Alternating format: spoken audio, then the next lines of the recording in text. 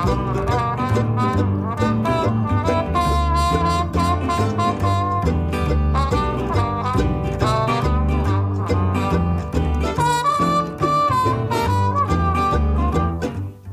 you ready to get compost on your carpet, foliar spray on your Friday best, and pollen on your pantsuit? Great, because it's time for On the Ledge podcast with me, your host, Jane Perrone.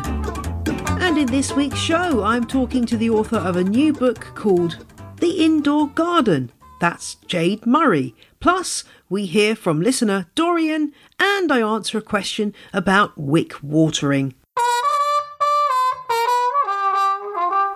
Thank you to Jame Plants this week, who left me a lovely review for the show, giving me 5 stars. Thank you so much, Jame Plants. And here's a little anecdote. When I first moved to the States, my roommate thought my name was Jame rather than Jane for a good few weeks before I realised that she didn't have my name right.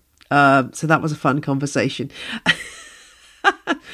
Shy and retiring English person as I was, it took me a while to pluck up the courage to tell her that she'd got it wrong. Oh gosh, those were the days.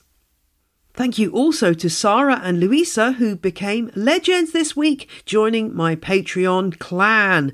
When I was doing the cards for my Patreon subscribers at the legend and superfan level, I realised that I have an incredible spread of patrons from around the globe, everywhere from Long Beach, California to the Falkland Islands, Hong Kong skyscrapers to tiny English villages to the outback of Australia. What a fascinating bunch you are. So if you want to join that Patreon gang, please do check out the show notes at janeperrone.com. You can also just give a one-off donation via the platform code-fi.com or coffee.com. I never quite know how to pronounce it after all these years. So if you don't want to give a regular amount, but you just fancy chucking the cost of a cup of coffee at me, then please do that too. It all helps to support the show, which is, after all, free. And there are almost 200 episodes freely available for you to listen to. If you want to unlock the first 50 episodes of the show, which does include some really epic episodes like the one about the Chinese money plant and how to grow an avocado from seed, you can become a patron, and that unlocks that content too. Now, if there's one thing that today's guest, Jade Murray, and I have in common, is the fact that we both have children and indoor gardens. And that's something we chat about in her interview today. Jade's new book, The Indoor Garden, Get Started No Matter How Small Your Space, is out now.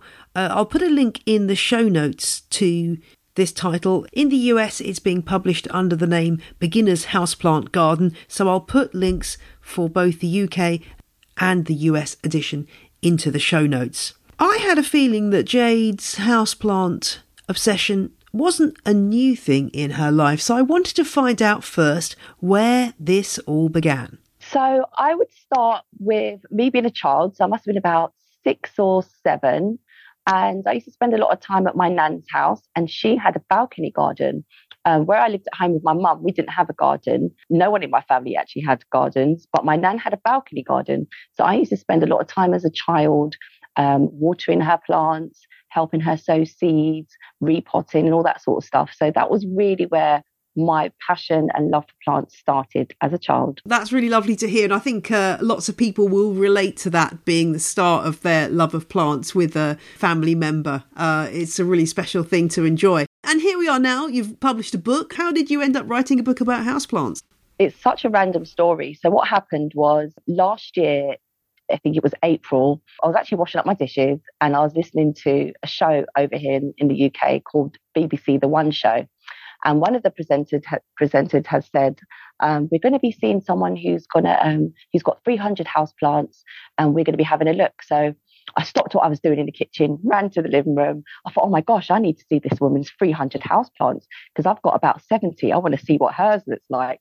So I was watching the whole segment, beautiful house she had, loads of houseplants. And after that segment, there was a competition. The RHS my Chelsea garden competition.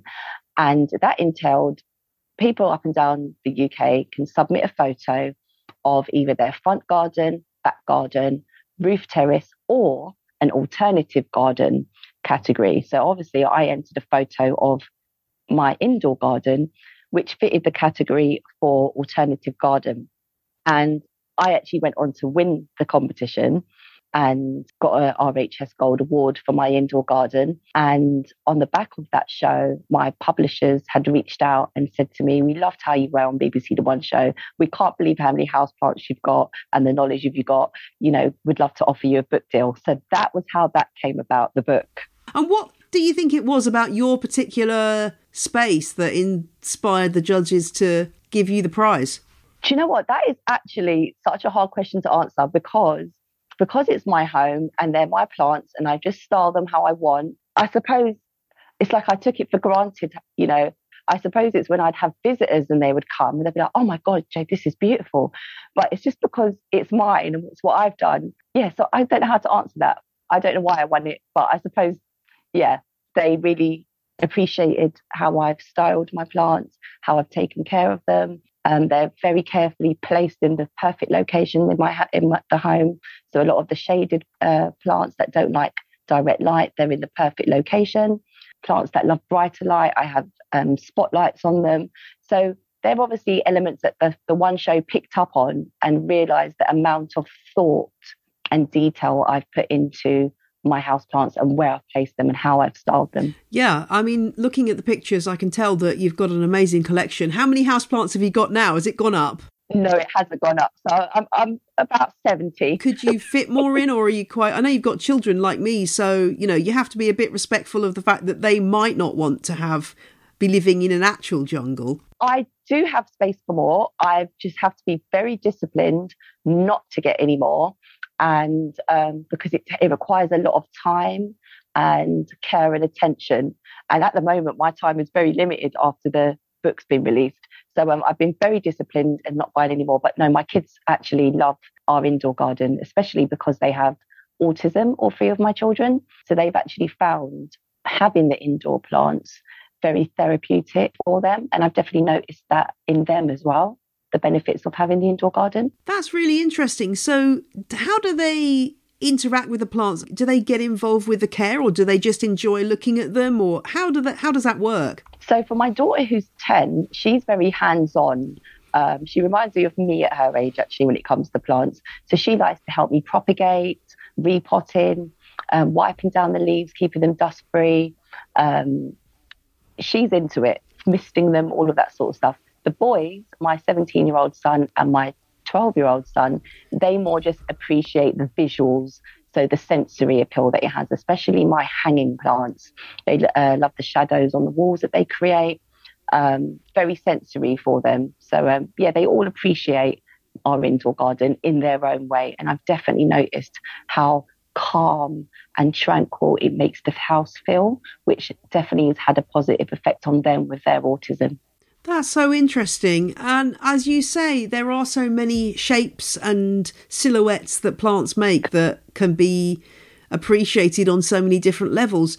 Do you think that that's something that people sometimes miss out on, the potential of houseplants to provide that kind of sensory experience that's so valuable for children? Yes, I do actually. I think that a lot of indoor plants, they have the common visual of them. So they're quite waxy leaves, you know, plain green. But there's a lot of plants out there, i.e. the Cissus tusculus, also known as the Rex begonia vine, which has very textured leaves, so almost like a velvety appearance to it. And if you put it at a certain angle in the light, they almost shimmer the leaves. So there's so much other sensory elements, feel, touch, vision, that you can actually get from your plants in general. And like I said, my children really appreciate that. Well, that's lovely to hear. I do sympathise, though, with the struggle about time. It's tough. I mean, I have 2 children, you have 3, and I think people assume that when they get sort of towards the teenage years that it gets less time involved, but actually I don't think that's really true. No, for I me agree anyway.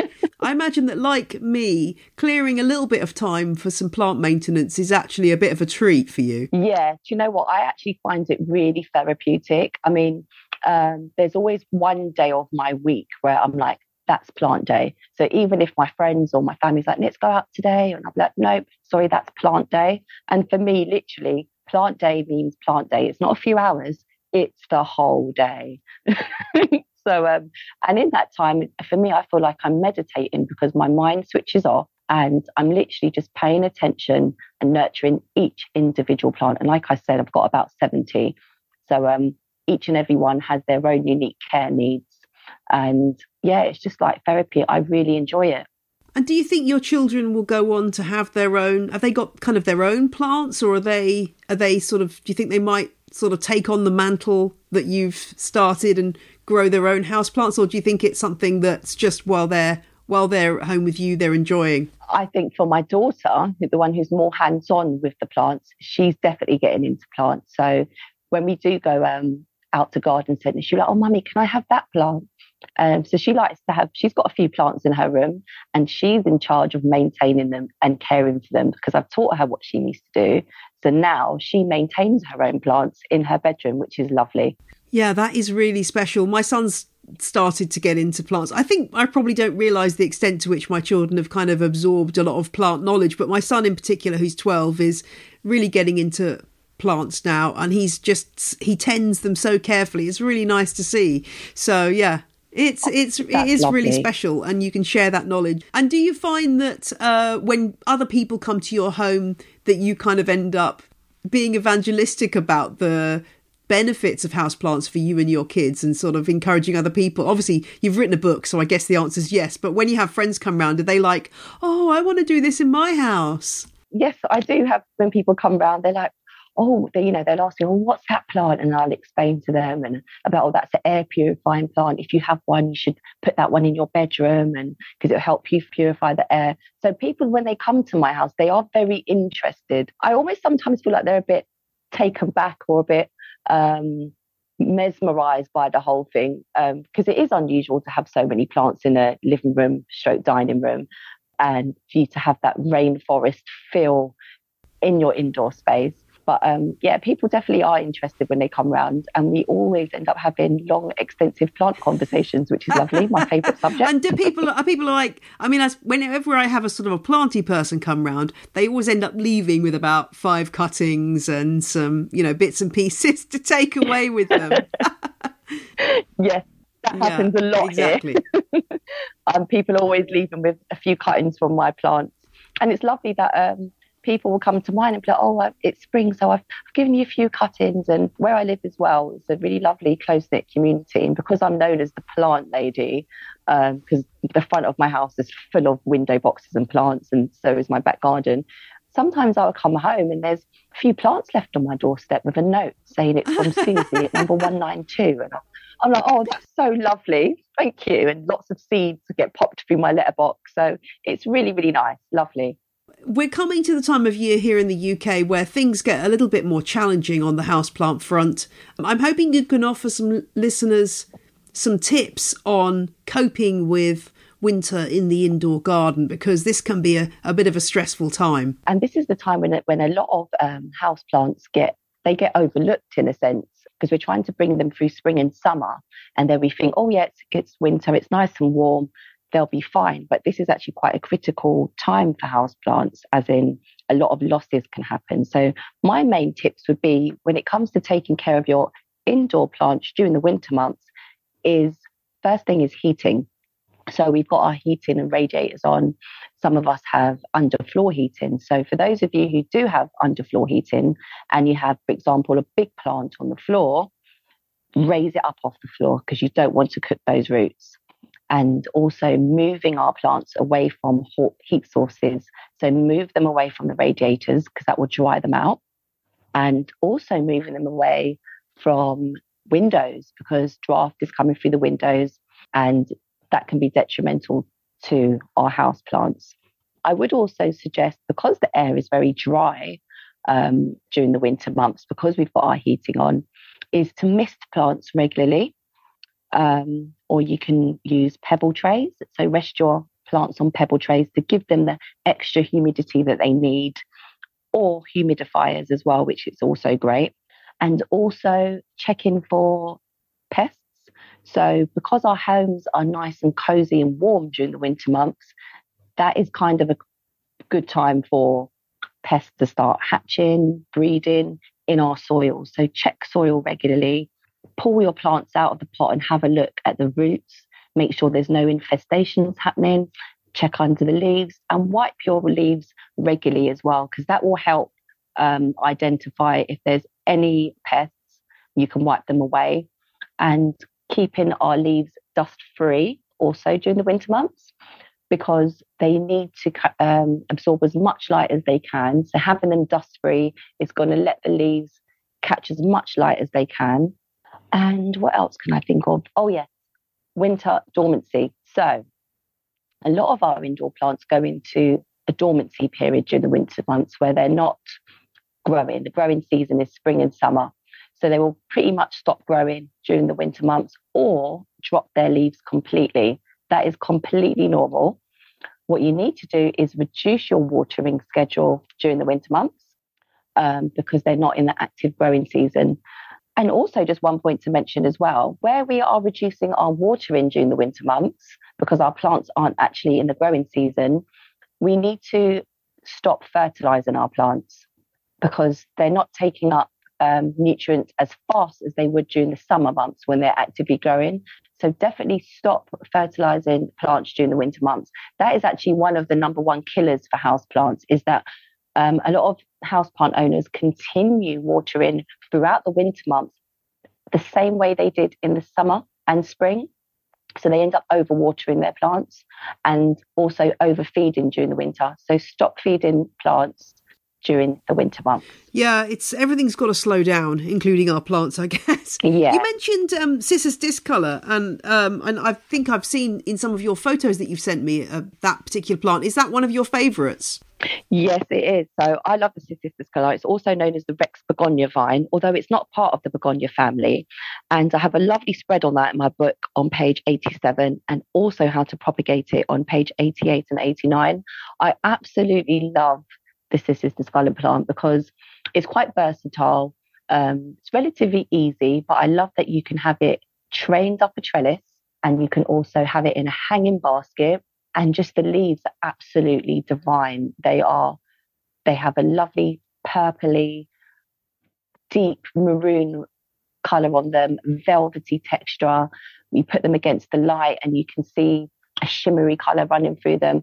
So yeah, that's definitely my favourite plant. I've propagated it so many times. Oh yeah, I bet that's one that people want cuttings of too. Correct, yeah, that is. Any other particular favourites? I do like the string of dolphins, which has become really popular at the moment.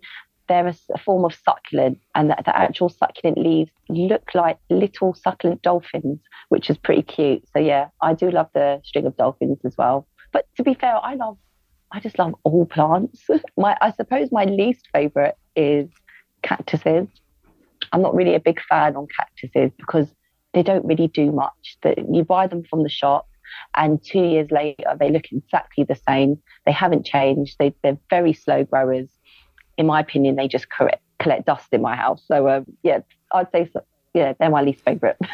Well, I'm going to have to fight you now, Jade, on that. But as a very dedicated cactus and succulent grower, but this is the joy of houseplants, that actually there's something for everybody. And the fact that I like something you don't like is great, because that means that there really is something for every aesthetic, every growing style. That's the beauty of houseplants, which is what I love. And we don't all have to love the same things, which is also really true. I often get really sad when people are like, oh well, I thought I had to grow a fiddle leaf fig because that's what everyone else was growing. In my dark tiny flat with low ceilings. You're like, no, please don't try and grow a fiddle leaf fig in there. You'll be much better off with something else. It's fascinating. And how has the reaction to the book been? Have you had good feedback from people? It's an absolutely beautiful book. Thank you so much. Yeah, I have had really lovely feedback on the book, which has been really great. And a lot of magazines and newspapers has picked it up and listed it as one of the best Christmas gifts or best gardening book. So yeah, it's taken its own lease of life, to be honest with you. The feedback has been lovely. Well, that is fantastic to speak to you, Jade, and thanks so much for sharing your knowledge. And I'm delighted to hear that your children are on board with your houseplant collection, and they're loving it too. That's really good to hear. And as a fellow parent, I can honestly say that the time stress is real, but we have to carve out time for our plants, for our own mental health, don't we? Because it's just so important. So I always say that plant care is self-care.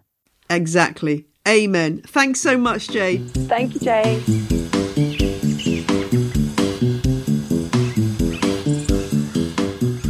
Thank you so much to Jade. You can find out more about Jade and her book, The Indoor Garden, in the show notes at janeperrone.com. And now it's time to tackle Question of the Week. And this one comes from Mercy, and Mercy wanted to know about wick watering. Now, this is something I've discussed here and there in odd podcasts, but it felt like the right moment to answer a whole question about it. So Mercy wanted to know how wick watering works for me, having tried it out and found that it hasn't altogether been successful. So I'm just going to run through how I do wick watering and how that pans out from my point of view, and a few things that you might want to look out for. So I'm not going to talk here about self-watering pots that you can buy and set up ready to go, because they come with their own set of instructions. What I do is my own methods of wick watering, which vary according to the setting and what I have to hand. So wick watering traditionally in the world of gesneriads often involves having plants sat atop a clear plastic container filled with water with some holes in the top through which a wick is threaded. Then that wick goes up into the bottom of the nursery pot that's sat on top and makes contact with the soil in the pot. And as the plant needs more water because the substrate's drying out, water is then sucked up through that wick and supplied to the plant. Now, I don't do a lot of this method, mainly because it isn't the most aesthetically pleasing thing to see a plastic container with a nursery pot on the top, and I don't have room for that massive plant room where really that wouldn't make a difference. All my plants are kind of on display, so I want them to look as good as they can. That said, I'd love at some point to have my own dedicated plant room with loads of racks full of gesneriads wick watered in exactly that way. But right now, I tend to try to do a version of wick watering that allows me to use an outer cache pot and an inner nursery pot so that the cache pot hides what's going on with the wick watering. So what does that look like?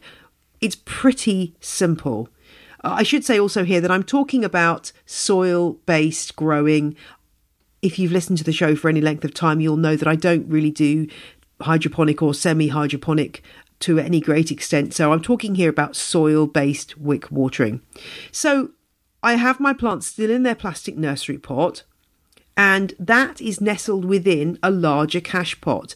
Now, oftentimes this cache pot will have to be considerably larger than the pot to make this system work. And that's because you're going to have a layer of lacquer or gravel or some kind of material that will soak up water without deteriorating, some kind of mineral layer at the bottom of the pot.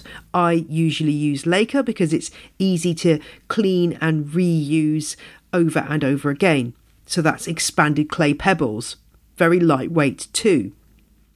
So that layer will be probably taking up about a third of the height of the pot. So, that's worth bearing in mind. And then the nursery pot will sit on top of that pile of lacquer. And coming out the bottom of that nursery pot is a wick. Now, people get worried about this. I just use a piece of nylon cord. So this might be something I've recycled from an old gift bag handle. That cord's great. It might be paracord if you're in the scouting or guiding movement. It's usually called paracord. It might be something you get in a haberdashery shop. You can use cotton wick as well. And in fact, I recently got gifted some wick watering pots which come flat packed, and then you sort of build them, and they do have a wick watering system, and they claim to have tested different wicks and found that cotton wicks are better. So just use what you can find, experiment and see which one works best for you. Those pots, by the way, if you want to check them out, they are called potrpots.com. They kindly gifted me a few pots to try. So they come as a flat pack, made of, I think, recycled plastic, which you can then build, and they have a reservoir in the bottom, and they come with a wick. So quite an interesting idea, and I'll link to those in the show notes if you want to look at them. But anyway, on with my own DIY system. So you've got your wick, nylon wick. It needs to be roughly, well, depends on the size of the pots, but let's say on average about 10 centimetres long.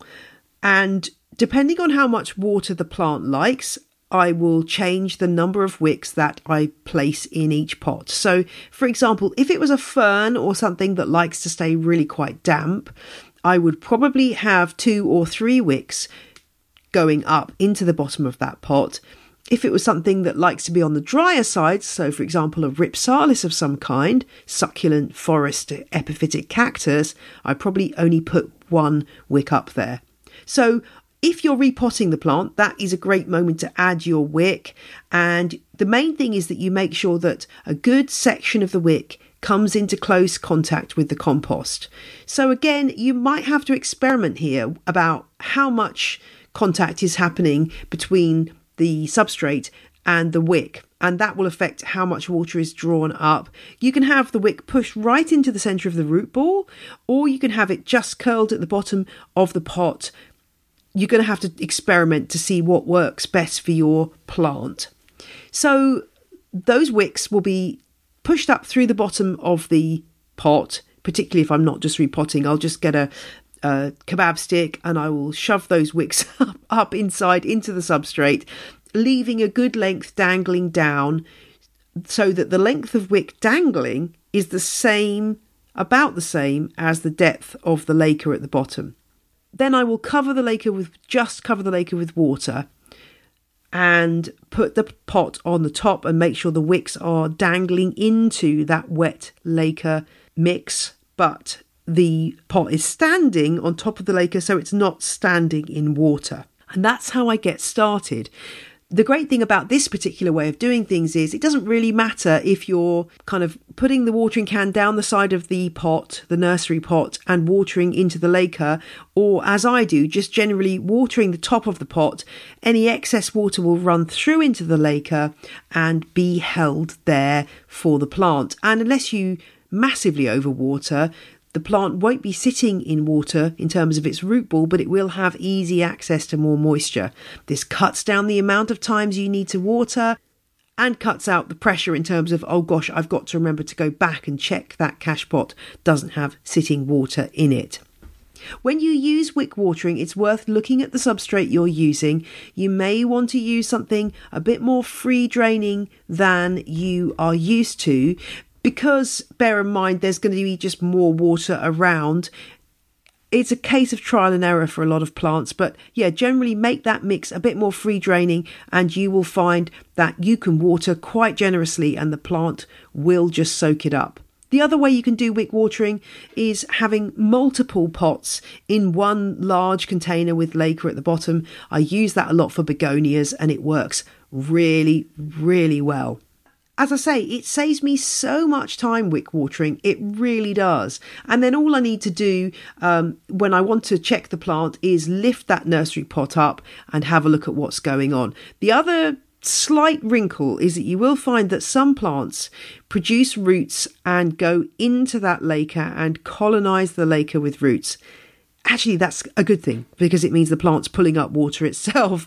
It just does mean when you repot, you have this moment of trying to figure out if you can get the roots out of that pot without damaging them. Sometimes you have to cut the pot away to make that possible and pot it up to a new size of pot. But I find it's a brilliant system. I would recommend it. And I hope that gives a bit of an explanation about how to do a very, very simple wick watering system.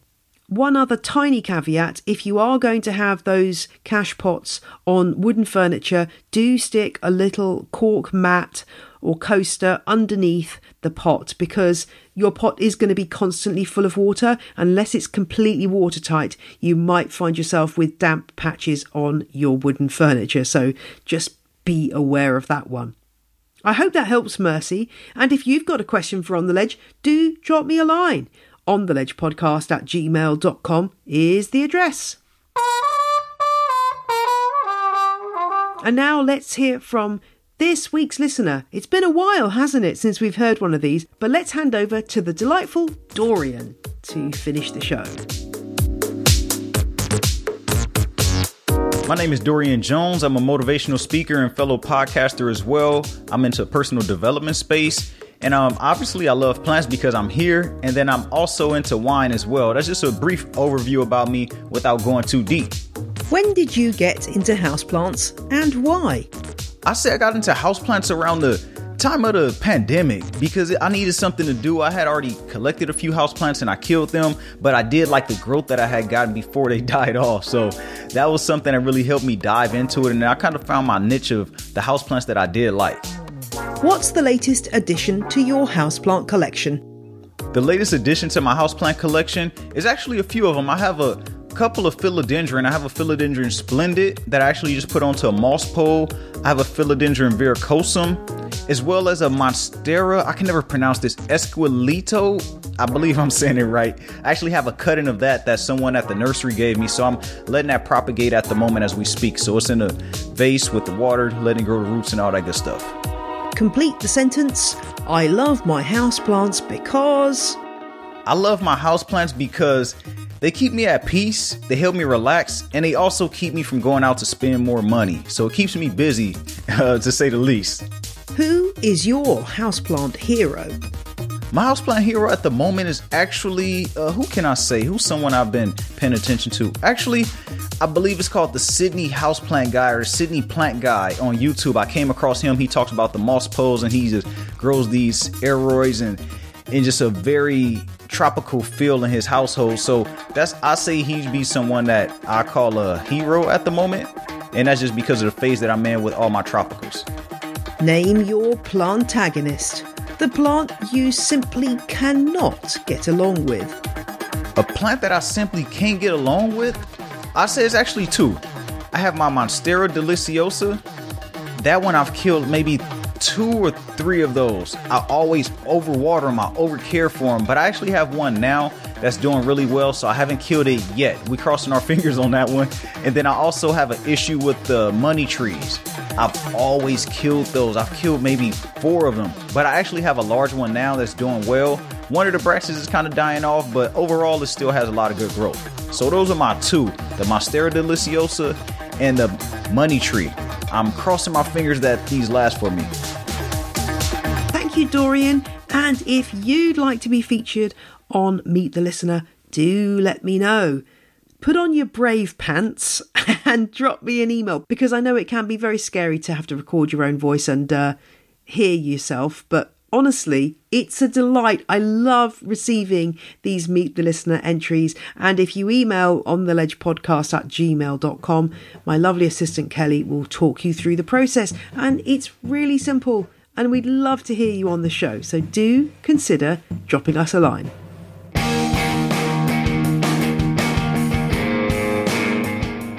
That is all for this week's show. I'll be back next Friday with more planty pontifications. And I do hope you'll join me then. Bye!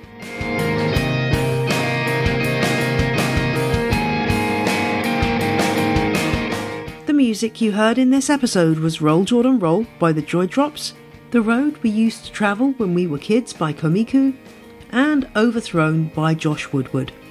All tracks are licensed under Creative Commons. Visit the show notes for details.